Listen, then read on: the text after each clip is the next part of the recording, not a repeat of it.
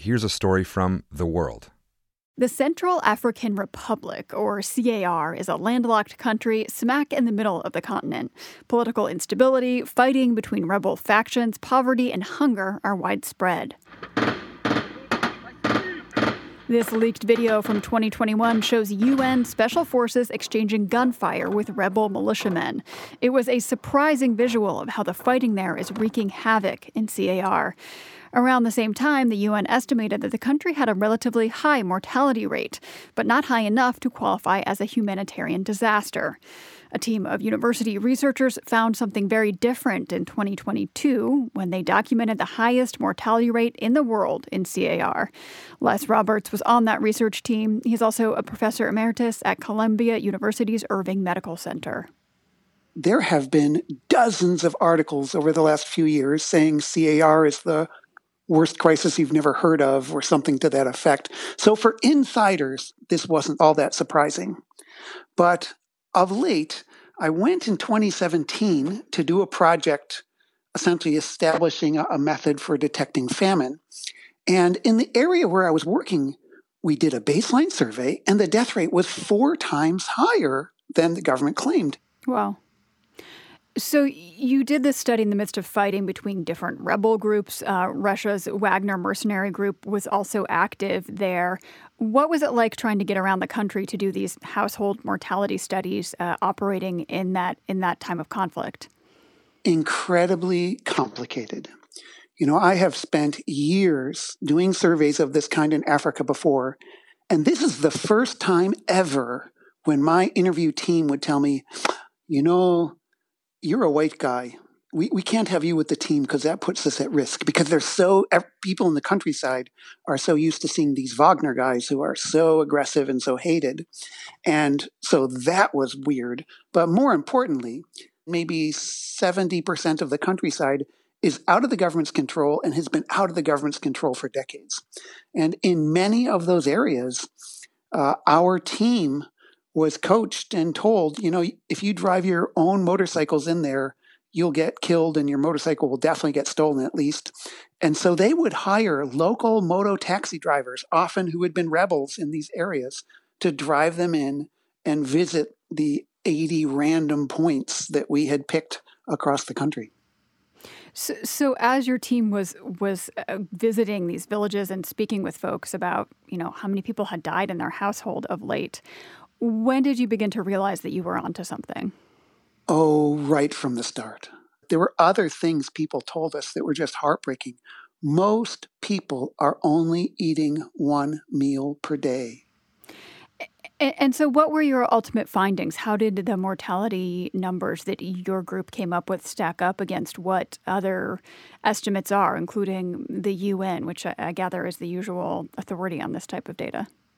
The evidence base that the government's numbers were absurdly low had grown a lot, and we found essentially that 5%, a little more than 5% of the population had died in 2022, and that the main cause of death was malaria, followed by diarrhea, not surprising at all. Violence only accounted for a little bit of it, but it was really clear that violence is what was making the instability that caused diarrhea and malaria to kill so many more people than had in recent years. Even though only 6% of our deaths were from violence, that death rate is significantly higher than experienced in Ukraine in 2022. There is no country on the planet that has had a sort of credible nationwide mortality estimate as high as this since the Rwandan genocide in 1994. So this is freakish. Let's talk about the UN data. You mentioned government data, but the UN estimate for mortality was also way lower than what you all found. Why is that? In most countries, the United Nations depends either on a census being done periodically, or else they have some really big, good demographic techniques that they use in stable settings that are giving them a sample, but it gives you the insights of a census. And that hasn't happened in CAR in many, many, many years. They actually take input from the government into their modeling. So if the government is trying to deceive things, that is a problem as well. But I am delighted to say that I think the United Nations realized after this article came out that probably their numbers were very low. And I am really delighted to say that the head of the Statistical Bureau at the United Nations, he called me up and he grilled me for like 90 minutes. He asked me really good, insightful questions. How do you know that these deaths weren't children who are no longer living in the home? And grilled me for a long time. And weeks later, I discovered that they're actually going to use our data, and they're going to use a couple other studies done by academic groups as part of their inputs for the UN mortality estimates this year. That's never happened before. So even though our numbers were 4 times higher than the official quote-unquote UN numbers, it is really cool that the United Nations is so flexible and open-minded as to realize that the evidence was pretty overwhelming and they're going to adjust accordingly, which is a very satisfying notion. What are the factors that make what's going on in Central African Republic so opaque to the outside world? You know, death rates and mortality seem like such an obvious headline number. Why is that so unclear in a place like Central African Republic? The big answer is because we live in a planet with a species that doesn't really care about inequity. There was a really great article published by someone at the University of North Carolina, also in Conflict and Health a few years ago, showing that if you do a search on the internet for the violent death rate in I think 6 conflicts at the time, you would conclude that Venezuela was the most violent of the 6, probably followed by Syria, followed by Yemen, and that the least violent would be Mali and the Central African Republic, when in fact the truth is exactly the opposite. You know, the internet and our information flow is so dictated by our interests. And there is no one in the areas we were working in the Central African Republic that sees value in telling someone in Europe or telling some family member somewhere that the government soldiers just came in and killed 7 village members.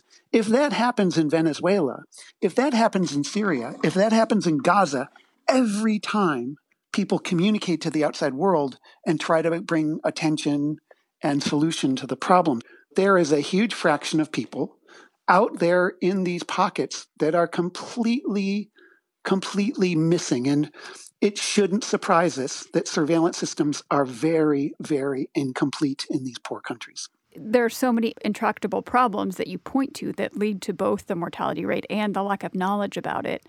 What's your takeaway message? We need to live in a world that's driven a little more by data than it is right now.